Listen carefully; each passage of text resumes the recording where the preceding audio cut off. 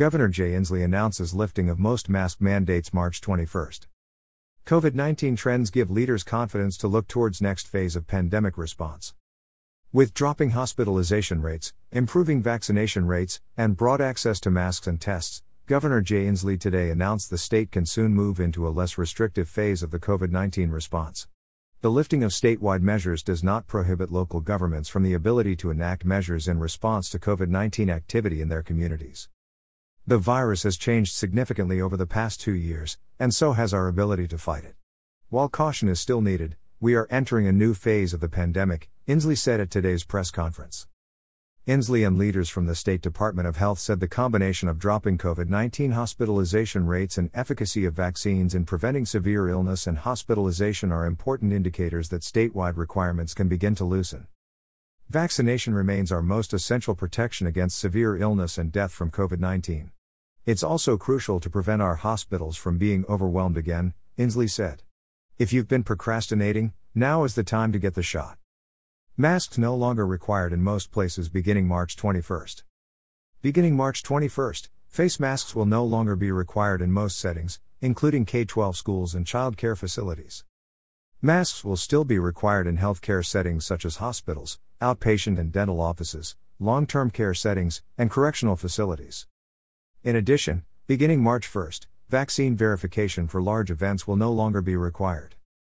Businesses and local governments can still choose to implement vaccination or face mask requirements for workers or customers, and school districts can still choose to have students and teachers wear masks. Federal law still requires face masks in certain settings such as public transportation and school buses. Guidance for K-12 schools will be updated. The week of March 7, DOE will issue updated guidance for K-12 schools to go into effect March 21. The guidance will be released early to help schools prepare for this transition. Schools will still be required to report COVID-19 cases and outbreaks, and cooperate with public health authorities in responding to these consistent with procedures for other communicable diseases. Students and staff with symptoms of COVID-19 will continue to be required to quarantine away from school buildings. Schools must also ensure access to testing for staff and students who have symptoms of or who may have been exposed to COVID-19. If a student or staff member tests positive for COVID-19, they must remain at home and follow the CDC and DOE isolation protocol. DOE will also shift existing requirements regarding distancing, ventilation, and sanitation so they become recommendations.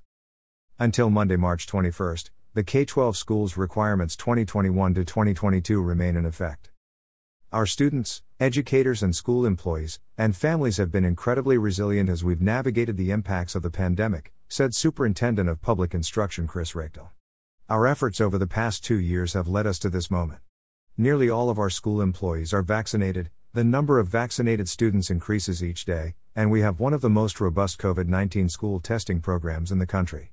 Moving away from a statewide mask mandate to masks being encouraged is a safe next step as we move from pandemic to endemic. Safe workplace protocols remain in place. COVID-19 remains a recognized workplace hazard.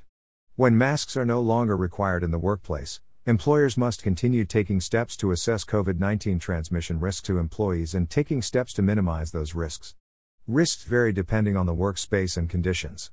Possible steps could include promoting vaccination, improving ventilation, offering face masks, encouraging social distancing, or installing sneeze guards or barriers. Employers are still required to notify workers of potential exposures when a coworker has a suspected or confirmed case of COVID-19. In worksites with 50 or more employees, report outbreaks of 10 or more confirmed cases to the State Department of Labor and Industries. Employers must also allow workers to continue to wear masks if they choose.